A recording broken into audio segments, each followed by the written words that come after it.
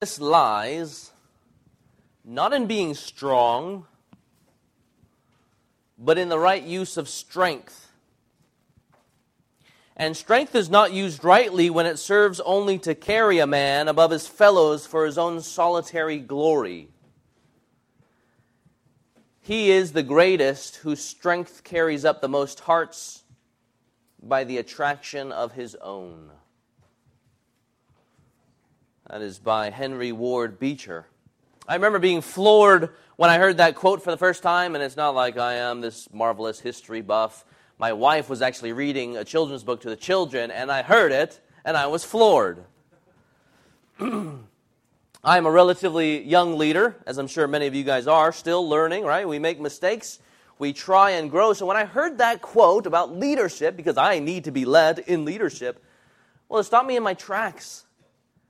He is the greatest whose strength carries up the most hearts by the attraction of his own. It captures so much about leadership. It addresses many a leader's desires, right? Greatness.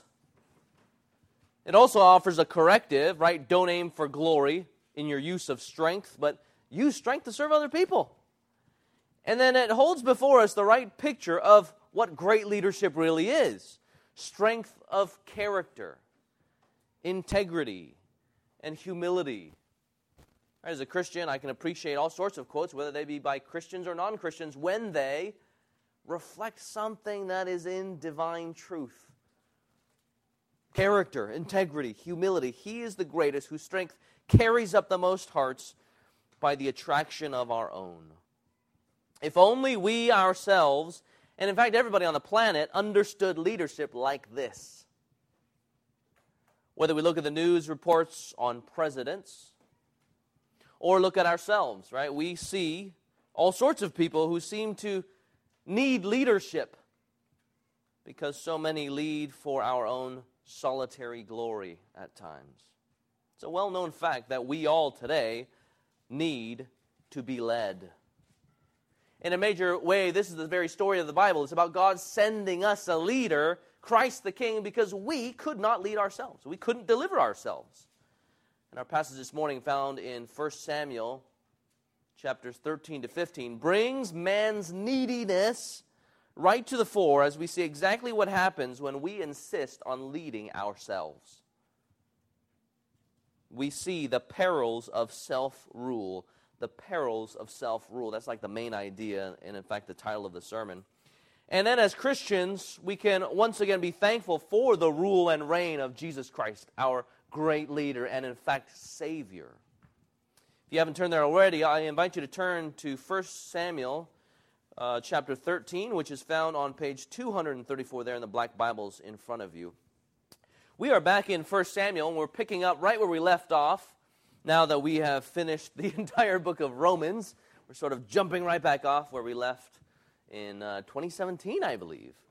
And originally, what we have as 1st and 2nd Samuel, it was known actually to be one book, but then over time it came to be known as 1st and then 2nd Samuel just because of length. But in terms of subject matter, 1st and 2nd Samuel deals with the rise of Israel as a monarchy. It deals with the rise of Israel as a monarchy, that is a nation being led now by an earthly king. A people ruled by a king. And the big structure of the book is pretty similar. It's pretty simple. It starts first with Samuel, right? That's the person that the book is named after, Samuel, the prophet of God. And then it moves to the rise and then also the very quick fall of Saul. That's the second character. And then the third character is King David and his rule, his reign. And if you know, right, if you're familiar with the Bible, you know there's so many famous stories in 1st and 2nd Samuel. You take 1 Samuel, which we looked at, a while ago in 1 Samuel chapter 1. You see there, you have barrenness, the barrenness of Hannah. But yet in this midst of a difficult situation, the Lord is bringing up the prophet of God, Samuel, to help steer the nation. You have, take for example, David and Goliath, which we're going to come to in a couple weeks, where the little man David defeats Goliath the giant.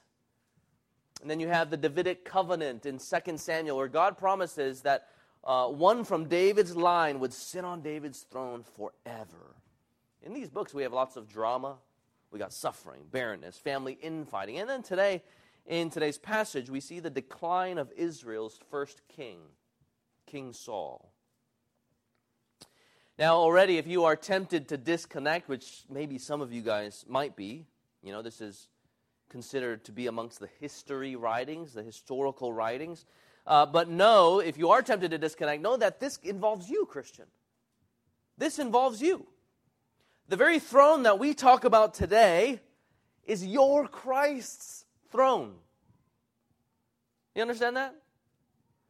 He was the one, Jesus was the one who was promised to sit on the throne of David forever, to rule all of God's people. He is the one who would rule and reign like no other, and rule and reign as only He can in perfect righteousness, as righteousness and justice are the foundation of His throne. So whether we are looking at the blunders or the successes of Israel's earthly kings, we should always end up casting our eyes at Jesus Christ. When we see the blunders of the king, we think, oh, when will the king, the perfect king, come to rule and reign? And where we see the occasional good king in the Old Testament, we are to think, well, that's great for that earthly period of time, but when will we know this rule forever? And so we look again to see Christ and hope in His reign that is eternal. So today we're back looking at the beginning of earthly kingship in Israel with all of its fits and starts. Unfortunately, it is sin that leads God's people to ask for a king. We see that clearly in chapters 8 to 12. You don't have to turn there, but there the people had in fact rejected God as king over them. And in pushing away God, they insisted on having an earthly king like all the other nations, the Bible says. Right? So they get rid of God as king, really out of fear about all the other nations around them. And so God, He just kind of gives them over to their own desires, and God gives them Saul. Chapter 12 is clear. After the people install Saul as king, Samuel, the prophet of God, reminds them. Just actually go ahead and look over there at chapter 12. Saul is installed as king. Look there at 12:14. And he's like, okay, like you guys want this. All right, God is going to give this to you. But let me just remind you, there 12:14, if you will fear the Lord and serve Him and obey His voice and not rebel against the commandment of the Lord, and if both you and the king who reigns over you will follow the Lord your God, it will be well. But if you will not obey the voice of the Lord, but rebel against the commandment of the Lord, then the hand of the Lord will be against you and your king. Skip down to 24. He says there, only fear the Lord and serve Him faithfully with all your heart. For consider what great things He has done for you. But if you still do wickedly, you shall be swept away, both you and your king. Given it was His people's sin that led the people to ask for this earthly king, right? You can't help but wonder right there at the end of that verse, you can't help but wonder as you bite your nails, what kind of king will this Saul be?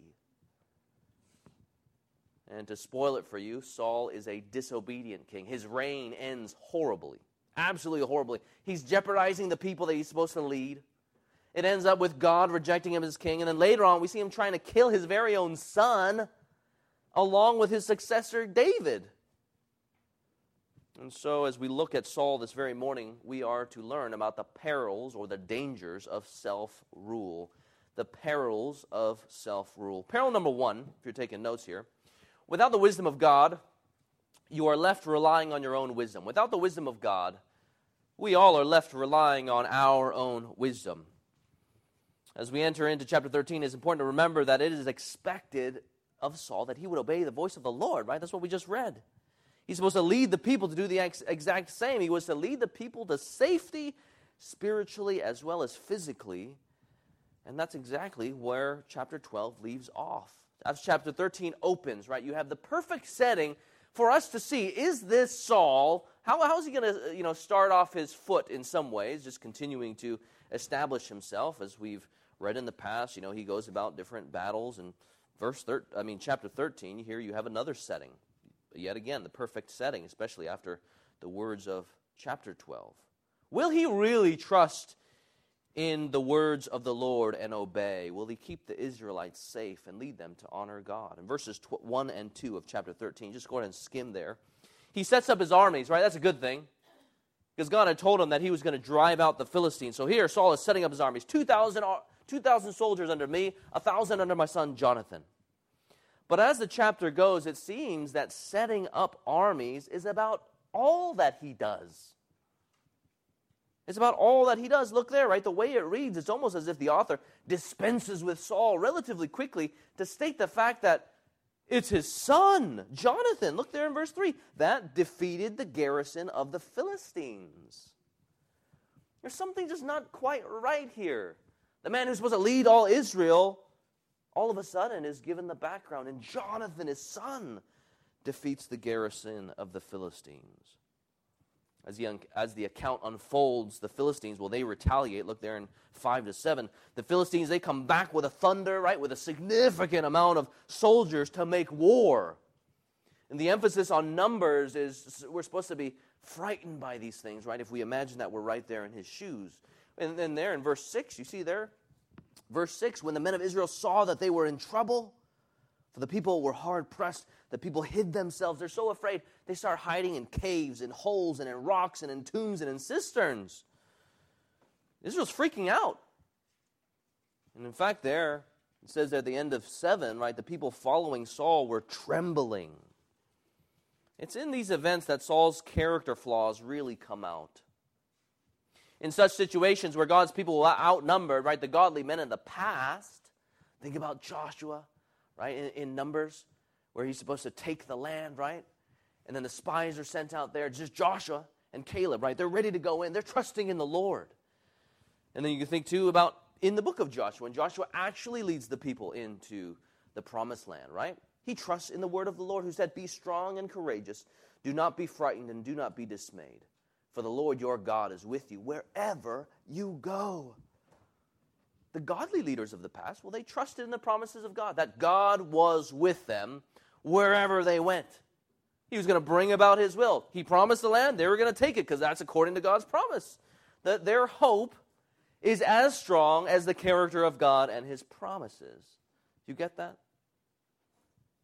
They would evidence their trust in the Lord by, we're talking about people, men of the past, the godly men and women of the past, they would seek wisdom in God's word through the prophet.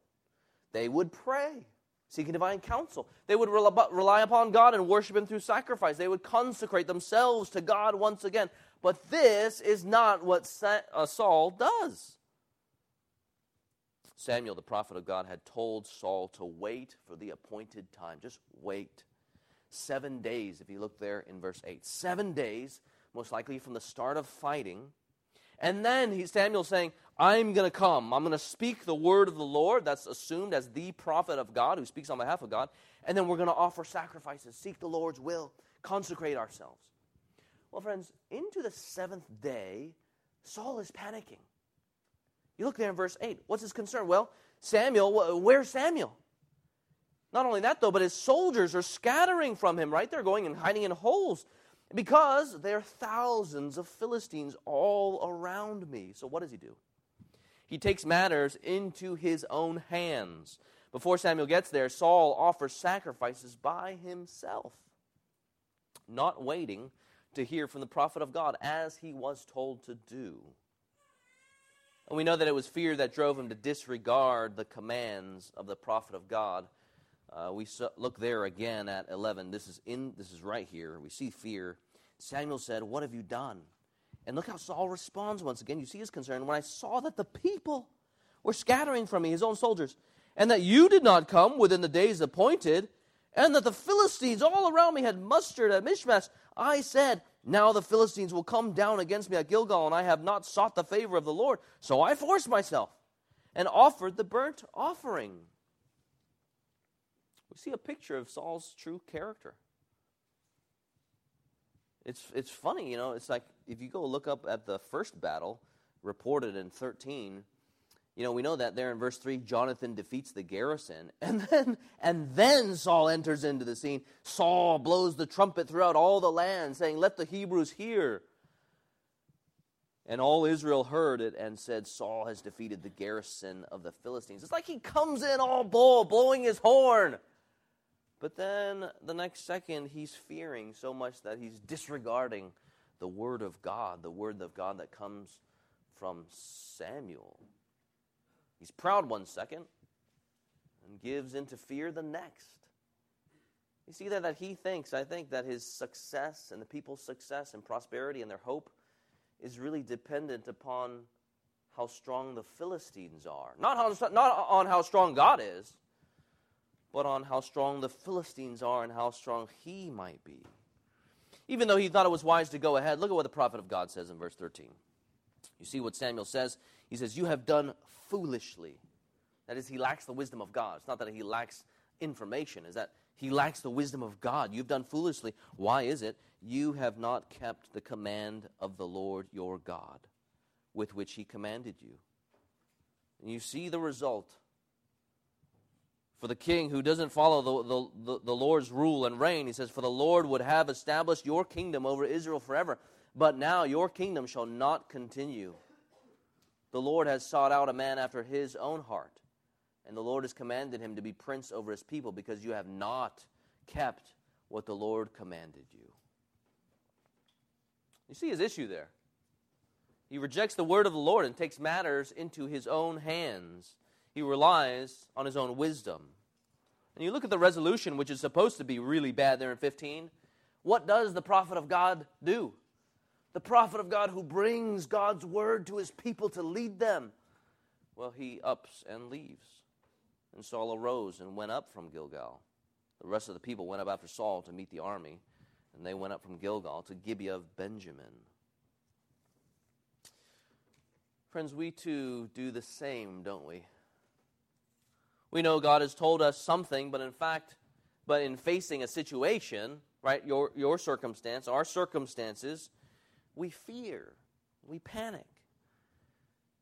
And depending how desperate we really are, we discard the word of God and take matters into our own hands, relying on our own wisdom and rejecting God's. What situation, friends, brings out fear in you? Are you lonely? And even though you know that God says you are not to marry those who reject him, that is, non-Christians, you happily enter into relationships with non-Christians because you fear loneliness.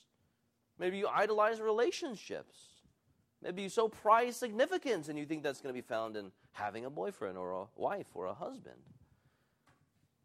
Maybe you're not lonely. Maybe you're desperate financially. Maybe you fear being poor or what you grew up with or what you did not grow up with. Maybe you fear not having something as simple as the dream kitchen you want, or not being able to provide for all of the activities that your children think they need. And so you flirt with the idea of cheating or lying at your business, taking more money than you ought to.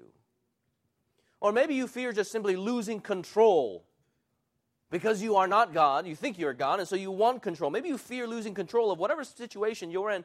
Family situation is going south. Your health, too, is going south. And so you become more and more controlling, more consumed with dictating, and less concerned with entrusting to the one who is sovereign. There's so many different circumstances. I'm sure you guys know these circumstances where we choose to go with what seems more expedient, more convenient and beneficial to us and our idols, even though it is not honoring to the Lord. Is that you, Christian? This, in fact, is like the nature of sin, isn't it? Discard the word of God because we want this thing. God's word's not important, so I'm going to take matters into my own hands. Come up with my own law. Live for my own pleasure and live for my own glory. Are you taking matters into your own hands? Are you dissatisfied with the Lord's timing and we go our own way? Isn't it fascinating? Look, even though he says that Samuel didn't come in this specific time, it's right as he offers the sacrifice that Samuel, in fact, does come. It's hard sometimes waiting on the timing of the Lord to bring about the things that we want. Because we know that sometimes we want some very ungodly things. Or even the godly things that we may want. It might not be the Lord's timing for us, and so we take matters into our own hands. Here's how I think you can know if you are relying on your own wisdom.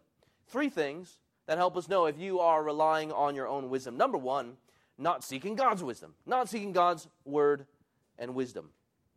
If you are no longer asking, what does my Father in heaven have to say about this thing that I want or this thing that I feel like I need, chances are you don't think God's wisdom is very wise. Right? Doesn't that make sense? Second thing, not praying. You're not seeking God's wisdom and will through prayer and praying His word. You don't pray that God would take His wisdom here in the Bible and put it in your heart so that you would believe in it. Right? You're not praying, Lord, help me to understand this better in light of my own desires. Help me understand it. Help it be true in my life, and help me hope in your word and in your will so that I delight in you and in you alone. Third thing, not seeking counsel from a church member and your pastors. Not seeking counsel from fellow church members and your pastors. In my years as a pastor, I've had a number of church members come up to me and simply announce, I've decided to blank. Quit my job, or take this job. Move to this city, or move to that city, or date this girl, or date that guy. Go to this school, or go to that school.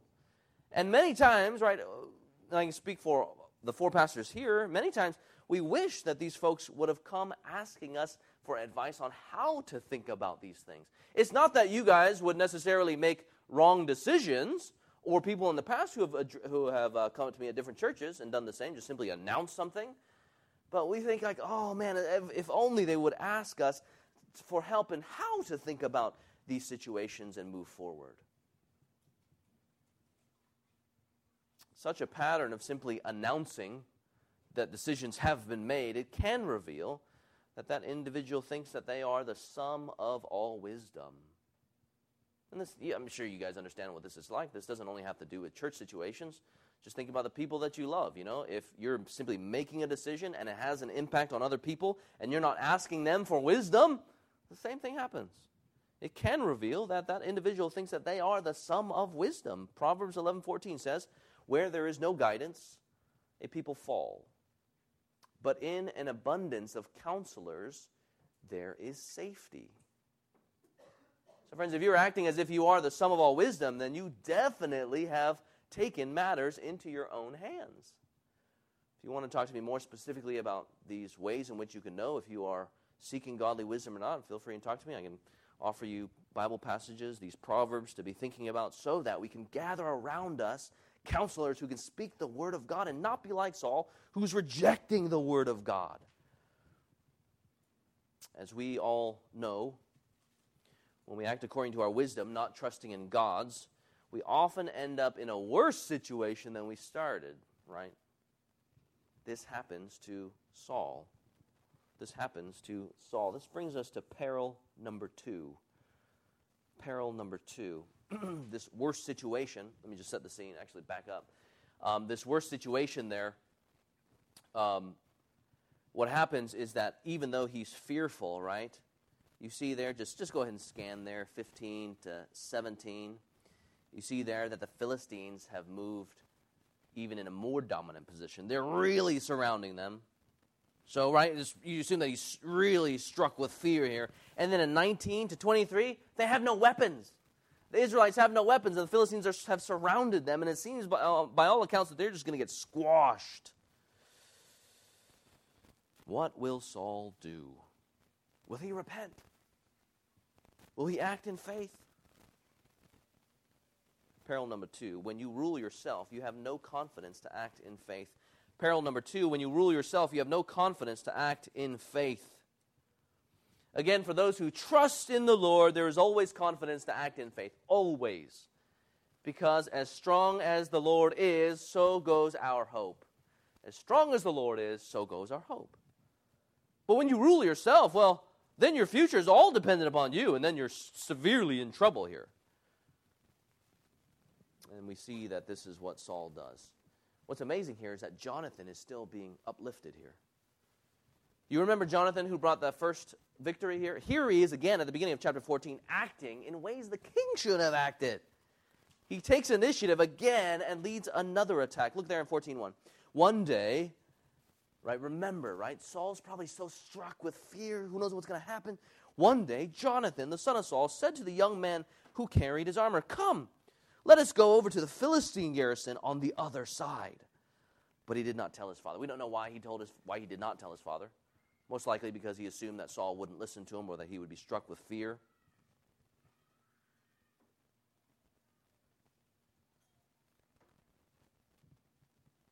If that's your child, you might want to go check on that child.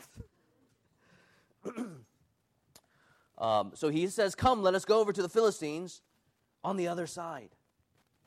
What does Saul do there in verse 2? What does Saul do? He's back at the pomegranate cave. Verse 2, Saul was staying on the outskirts of Gibeah in the pomegranate cave, or as you see there in your footnotes, it could read under the pomegranate tree. Either way, he's hiding out in a cave like all the other fearful Israelites, or he's hanging out eating his fruits. Like, what's going on? Because he's supposed to be on the battle scene, just as God said he was supposed to be. It definitely doesn't seem like he's being strong and courageous. And then what happens in 4-23, it's this marvelous story about valor and acting in faith. Wish we had time. Maybe one day we'll have time to just walk through it in a slower fashion. But Jonathan and his armor bearer, right, two guys, they're going up against this other garrison here, and they strategize to sneak up on the Philistine garrison, which apparently, according to commentators, required some like serious rock climbing. So you can imagine this is like Mission Impossible. You got two guys, Jonathan, his armor bearer, the son of the king. He's acting in valor. And then Jonathan comes up with this plan. Look there, 14 verses 8 to 10. 14, 8 to 10. Jonathan says to his armor bearer, "Behold, we will cross over to the men, and we will show ourselves to them," right? And we're going to pop up. Verse 9, "If they say to us, 'Wait until we come to you,' then we'll stand in our place, and we will not go up to them." Like, not good, we'll just stay where we are. "But if they say," kind of like in pride, "'Come up to us,' then we will go up. For the Lord has given them into our hand, and this shall be a sign to us."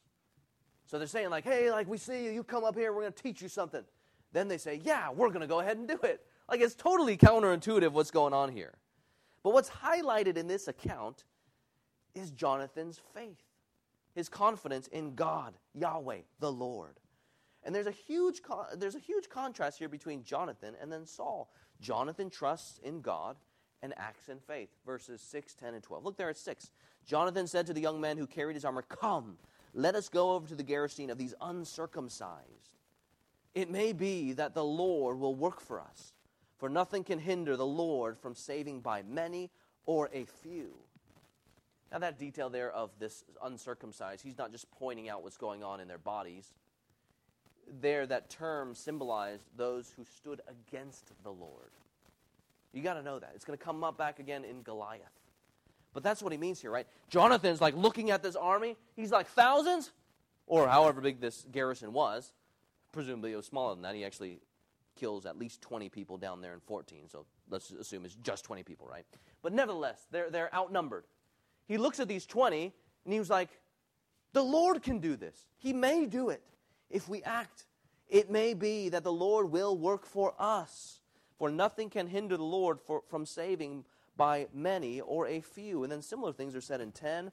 Once again, the Lord has given them into our hands. And then again in verse 12 at the end there, "Come up after me, for the Lord has given them into our hands," into the hands of Israel.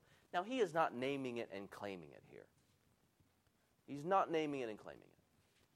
Here, the main point here is just that the Lord is going to work. And he does even caveat it, right? In verse 6, he says the Lord may do these things. But nevertheless, he's trusting in the Lord. If you look at Saul, right, he's not doing these things. Again, for Saul, he's not advancing on the Philistines as the Lord commanded him. And then even still, Jonathan and his armor bearer are outnumbered, right? As we remember that, they are outnumbered. Well, what did Saul do when he was outnumbered? He was fearful because his confidence depended upon himself and not God. You see the resolution there in 13 to 15. Jonathan climbed up on his hands and feet, and his armor bearer after him, and they fell before Jonathan, and his armor bearer killed them after him. And that first strike which Jonathan and his armor bearer made killed about 20 men within, as it were half a furrow's length in an acre of land, and there was panic in the camp, in the field, and among the people. The garrison and even the raiders trembled, and the earth quaked, and it became a very great panic. There with this earthquake, we're supposed to think that the Lord intervened miraculously. He answered the prayer, or he answered them, and he delivered them. Again, Saul is hanging back at the pomegranate tree.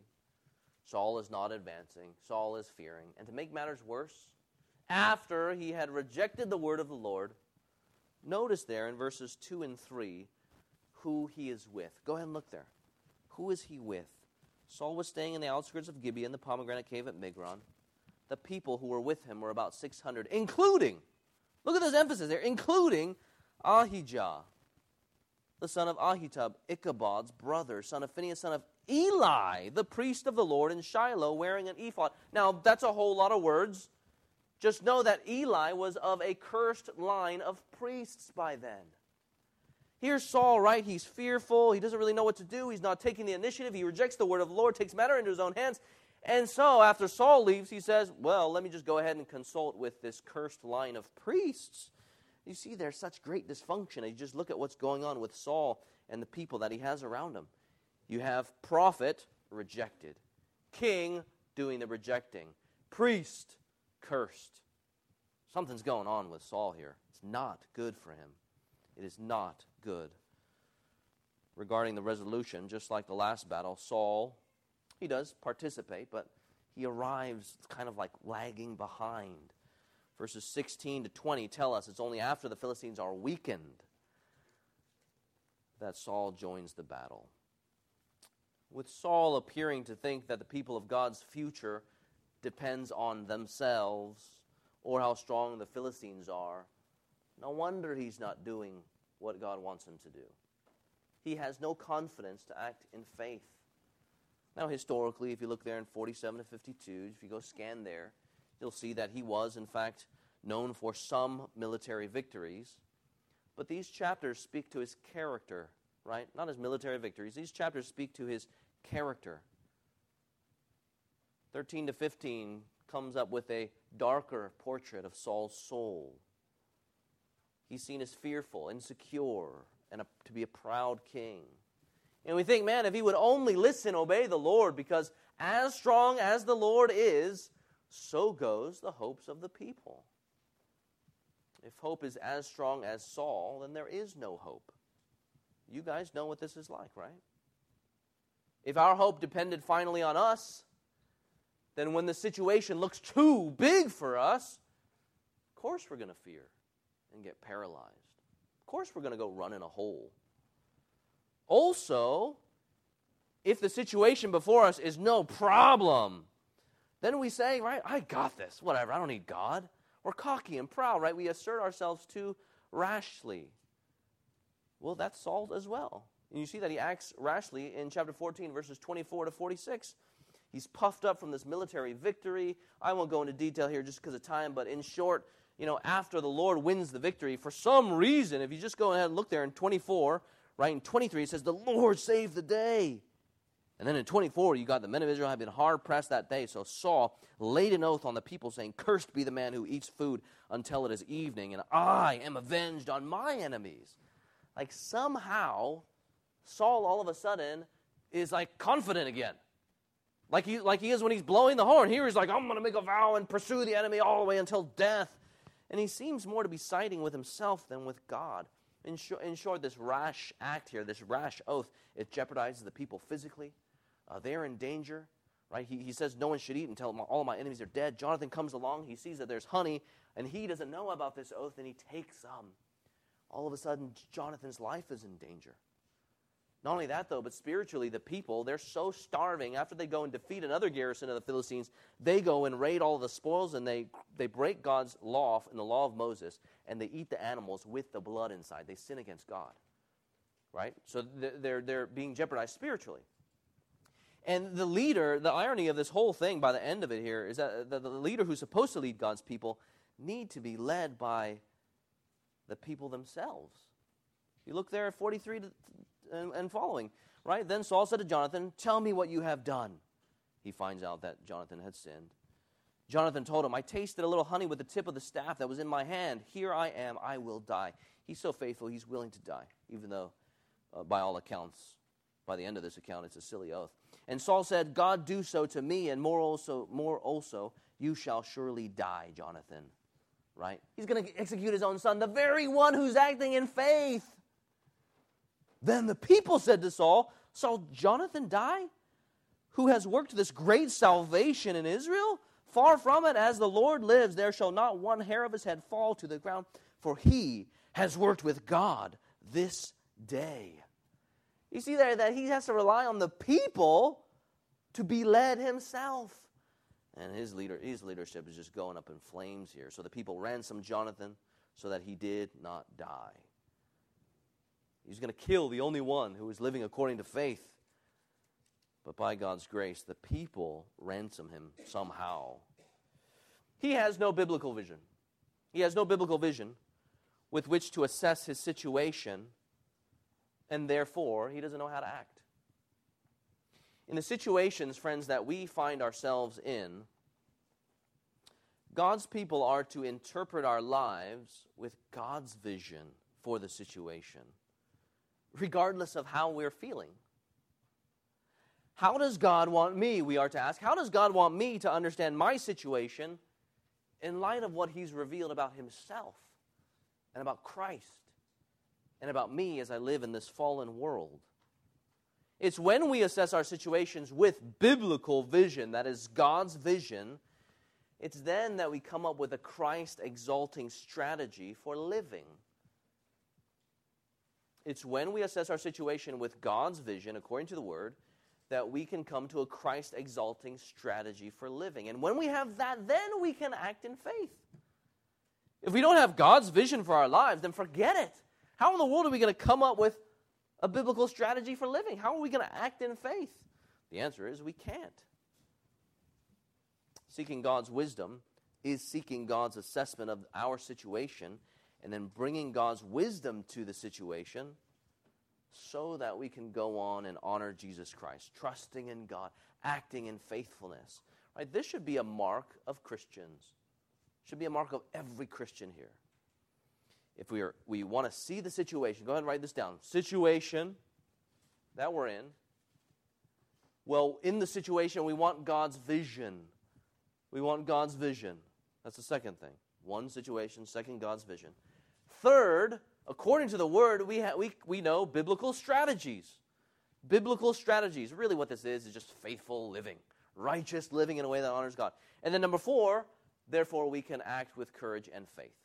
Then we can act with courage and faith, trusting that what God has revealed here is the best thing to do. Now, when I talk about God's vision in your situation, friends, I'm not talking about all the things that Christ has not revealed about your lives. I'm not talking about how far up the chain of command you're dreaming and what's God's vision for me there and what are the strategies that God's telling me to move up the role there. No, that's not what I'm talking about. I'm not talking about, right, what kind of job you might land next year or who you're going to marry or where you're going to be at retirement financially. I'm talking about what God's vision is for you in the things that he has already revealed. That he has already revealed. What does it look like for you, friend, mother? Today's Mother's Day. For you to be a faithful mother right here, right now. And a faithful Christian mother right here, right now. For children, what does it mean for you to be a faithful child if you believe in Jesus? Faithful child, trusting in Jesus, and a child who obeys your parents. I'm talking about the things that God has revealed. It's all right here. In terms of knowing the will of God and God's vision, sometimes, we wrongly over-focus on the things that God has not revealed to the neglect of everything that God has revealed right here. We're just talking about basic holy living in no matter the situation you are in, whether you are in difficulty or a period and a time of joy. Again, we're talking about Christ's vision for your life that he has already revealed. Friends, do you know what God desires of you right now? For Saul, it was, Saul, love me, trust me, obey me, and leave the results to me. For us, it's very much the same. Are we as Christians going to love God, trust him now, and obey, regardless of all the things we don't necessarily know. That's faithful living. That's living by faith and not by sight. What are the perils of self-rule? Number 1, we rely on our own wisdom and not God's. Number 2, we have no confidence to act in faith. And number 3, we don't please God. We don't please God. Sadly, Saul does not please God. In fact, in chapter 15, his sins just really seem to climax here. As the chapter opens, look there at 15:1, we have Samuel addressing Saul again. Last we knew, right, Saul had left, the word of God had left. Here, Samuel's addressing Saul again. We have every reason to think that this is not going to end well based on what we've already seen. The prophet of God, that is Samuel, right, he knows exactly what God wants him to do. And Samuel knows exactly what Saul is to do. So he says there in verse 1, the Lord sent me to anoint you king over his people Israel. Now listen, therefore, to the words of the Lord. This is a huge reminder of the fact that the king is to rule underneath the ultimate ruler, underneath the authority of God. Right? He's saying, the Lord sent me to you. Listen to him. Listen to him. You look there in verse 2. Thus says the Lord of hosts. I have noted what Amalek did to Israel in opposing them on the way when they came up out of Egypt. Now go and strike Amalek and devote to destruction all that they have. Do not spare them, but kill both man and woman, child and infant, ox and sheep, camel and donkey. If you're visiting with us today, I recognize that some of these verses are, in fact, hard to read. Like, what in the world is going on right there? What's going on here is that God is moving to judge the Amalekites for what they did against God and his people back in the Exodus. There, God was delivering his people out of slavery to Egypt and bringing them into the land that he had promised them. But what had happened there is Amalek just sees this weak nation of Israel and says, it's time to destroy them. And he goes and pursues Israel. And it even says in Deuteronomy that the folks who were at the end of the tail as they were walking through the desert, it's them that they cut off and destroyed. And so this destruction that was brought about by Amalek and the Amalekites, God's promises there in Exodus, he's going to blot them from the earth. Their name will not be remembered as great. That's what God's doing right here. He waited patiently all these years, and at this point in time, the Lord of hosts, that is the Lord of armies, you can think, he himself is carrying out divine judgment. That's what we have to think here when we come to this section. That the destruction that Amalek so desired, God is giving them over to the very same. The destruction that they wanted to see happen to Israel, God says, so you will have it yourself. What was promised in Exodus, God moves to fulfill in 1 Samuel 15. God himself was moving through the Israelites to judge and carry out vengeance on the Amalekites. Now, some people want to respond, okay? Some people want to respond. But you Christians, you and your God, you think that you're better because of what you do? Like as if we don't think that we deserve judgment, like you guys are beyond judgment because you believe in Jesus and things like that. Well, friends, actually, no, that's so far from the truth. Did you know that just as God used Israel to judge the Amalekites, so God would use other nations to judge the Israelites? Certainly not to the extent here, not to the degree, but judgment nevertheless. It's the very reason why they go into exile with the Babylonians, for example. As Christians, we believe that God has every right to judge. In fact, he must judge if he is to be just, right? We know this in our own land. We so desire some notion of justice. And it's good and right for a crime to be judged and for criminals to be punished. Friends, God is the highest authority there is. And God has the right to do this to every single one of us because we have all opposed God. Maybe not with metal swords and things like this, but the Bible says we have all rebelled against our Creator. God had made us to be in a relationship with him, but we rebelled against him. The Bible says that even we are hostile to God. We'd rather just kick him off the throne and lead for ourselves. It's the very nature of self-rule and sin. That's all of us, friends. We deserved in that very moment, in every moment, God's judgment according to his justice and eternal righteousness. As Christians, we don't think we deserve anything less than to be devoted to destruction ourselves. for having sinned against God. We don't think that we are inherently better or more worthy than anyone else because of our morality or, a set of beliefs that we hold to. Absolutely not. What causes the Christian to escape such judgment is that God, in His mercy, has held back His judging hand upon us who rightly deserved it, as we deserved hell even, and instead He places it on Jesus Christ, who bore the wrath that we deserved. That's the only reason why we escape judgment, because of God's grace and His love for us, because He is full, He is rich in grace, full of mercy. He holds back His judgment on His people. It's not because of anything we have done, but all because of God. Salvation is not dependent upon us, but our hope and security is all dependent upon God and His love. This is Christ who bore our punishment. This is why God sent Christ to live the perfect life we should have, but didn't, and to die the death that we deserved, as Christ went to the cross to bear the punishment that we deserved. So we come to this passage, like as a Christian, right? Speaking to you non-Christians, if you're trying to wrestle with this, what is he talking about here in this war, this particular war, which frankly doesn't happen very often, devoting everything to destruction. We come to this passage realizing that God has all authority. But we also come to this passage realizing that God is gracious. He is merciful. He's steadfast in His love. And He offers forgiveness to all who would repent of their sins and believe. He wants to spare. Friends, listen to this. 2 Peter 3:9 says, "The Lord is patient towards you, not wishing that any should perish, but that all should reach repentance." Praise the Lord. He is that kind of God. Not only is He judge, but He is gracious and merciful. And we see those qualities, those characteristics so evidenced on the cross, as He actually does judge sin, just on Jesus, but lets us free according to His mercy and grace. So friend, this welcome, this mercy and grace is for you. If you would turn from your sins and believe upon Him, you will be saved, forgiven of your sin, united to God, where God would lead you as Savior. In relation to the account, God's word is clear for Saul. So what happens? Saul musters his army as well as others. And there in verse 7, you see Saul defeated the Amalekites and drove them out. You think, yay, he listened. But he didn't. You look there in verse 8. And he took Agag, the king of the Amalekites, alive, and devoted to destruction all the people with the edge of the sword.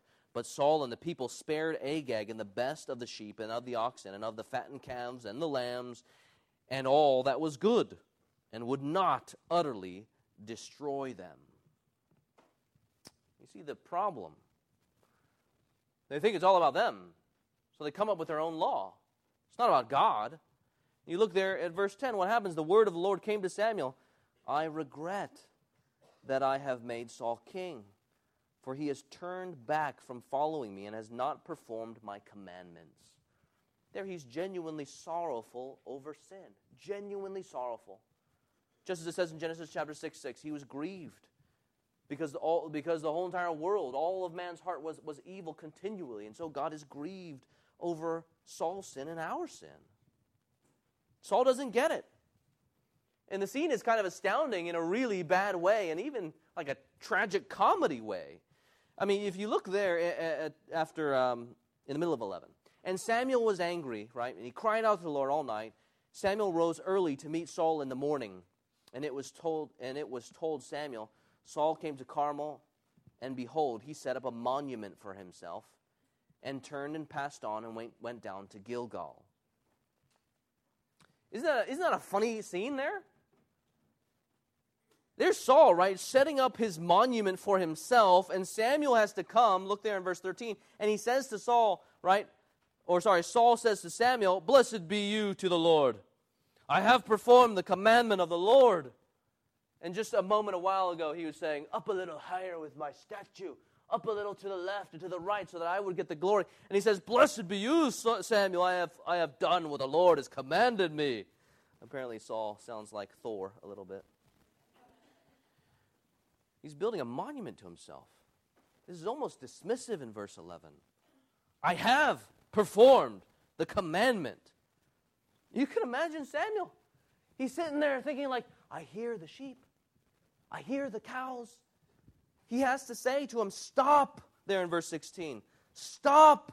He says, in a verse above, right, what then is this bleating of the sheep in my ears and the lowing of the oxen that I hear? He's flabbergasted. I hear everything. Stop, verse 16. I will tell you again what the Lord has told me. Verse 18, the Lord anointed you as king. He sent you as representative of the Lord on a mission to devote to destruction the Amalekites. Why did you not obey the voice of the Lord? And look what he says in 20 and 21. I have obeyed the voice of the Lord. Somehow he cannot obey all the way and still think he has obeyed. Obviously, Saul, in his own wisdom, must have a different understanding of what God requires, of what God means by obedience. You know what the passage says drove him to this disobedience specifically? We get to the why question. I mean, Saul's a very complicated character, just like we all are, but specifically it's named here. He tells us there in 24, finally owning his sin. Look there in 24. Here he's pleading with Samuel, I have sinned. Finally, after all of these blunders, finally he owns his sin. I have sinned, for I transgressed the commandment of the Lord and your words. Why? Because I feared the people and obeyed their voice. That's why he says there in 21, look there in 21, I took Agag, but the people, they took the spoil to supposedly sacrifice to the Lord. We aren't told why he spares Agag, but we are certainly told why he let the other people take the spoils. Seems like he's concerned more with his own rule than the Lord's. Scan verses 24 to 31. Scan there. We see this idea of fear again. Saul begs Samuel to remain with him as king. Remain with me, kind of as a sign of God's approval that he would indeed be king. After begging Saul the first time, Saul tries a second time, grabs his robe, and Samuel's robe tears. And what does he say? He says there, no, God is going to strip the kingdom for you. Verse 30, you see Saul's concern. Then he said, I have sinned, yet honor me now before the elders of my people and before Israel. You see how his sin climaxes here. He rejects the word of the Lord, taking matters into his own hand. He doesn't act in faith, but acts rashly. Here he obeys partially, and he does not please the Lord. The judgment there in 13:14, is affirmed in verse 28 in chapter 15. The Lord has torn the kingdom of Israel from you this day.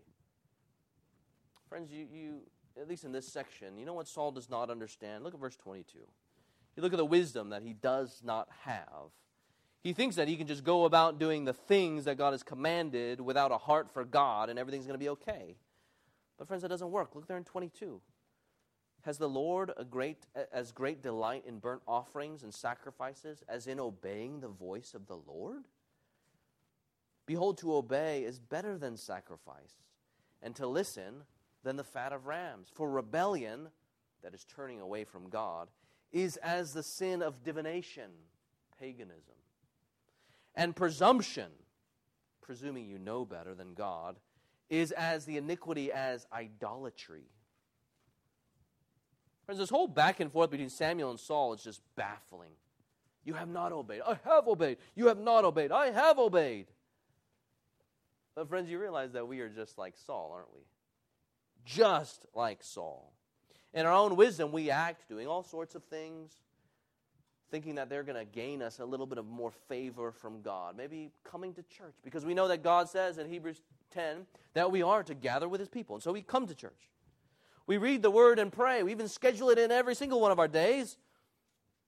We give of our offerings, and we even strive to be holy. We know that God says you should be pure. And so we say, okay, we're not going to watch pornography. We're not going to have sex before marriage. We do all of these different types of things coldly at times, thinking that that is true obedience. But friends, God's not after cold obedience. Isn't that clear? When he says there, obedience, has the Lord as great delight in burnt offerings and sacrifices as in obeying the voice of the Lord. When he's thinking about obedience here, he's thinking about heart obedience, an obedience that comes from the heart.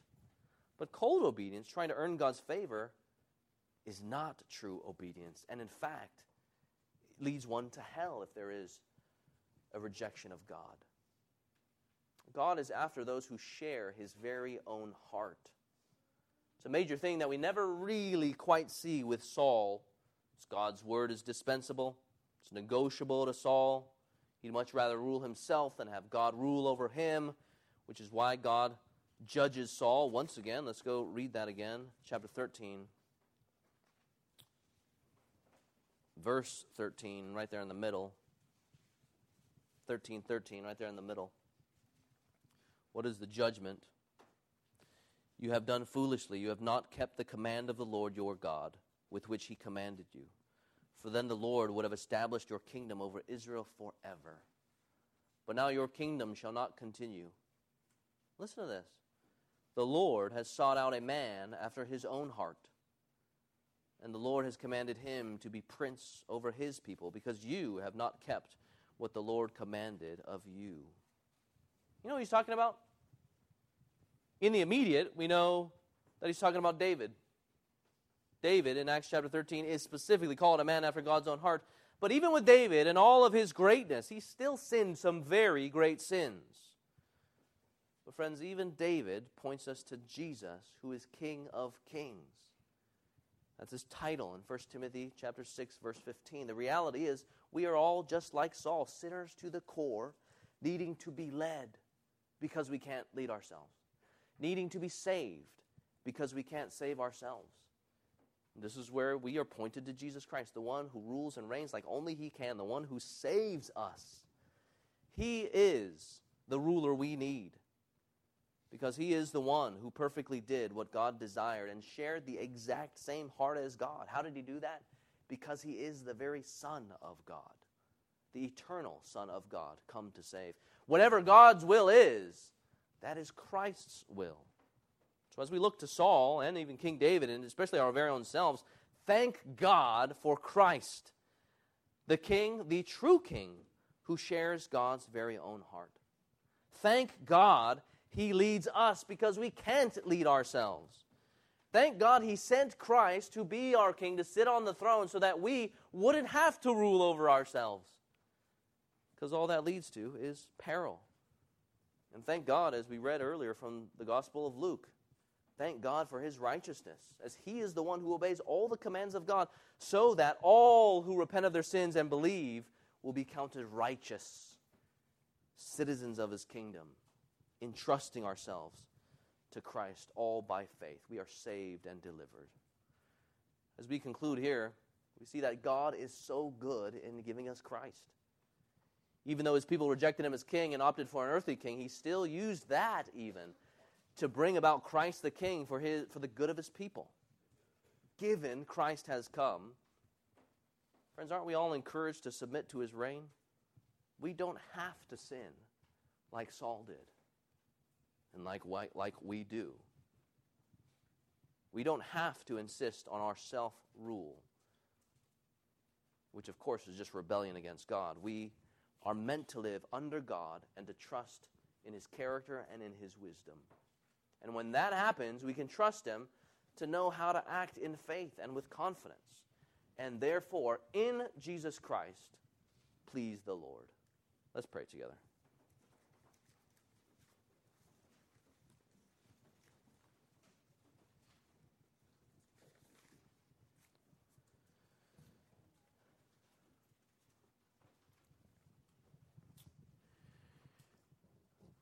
Our Father in heaven, Lord, we acknowledge, we confess there's so many different times that we strive to lead ourselves and to deliver ourselves and to even save ourselves. But Lord, there is such great rest in entrusting ourselves to Christ, the true King, the ruler of all.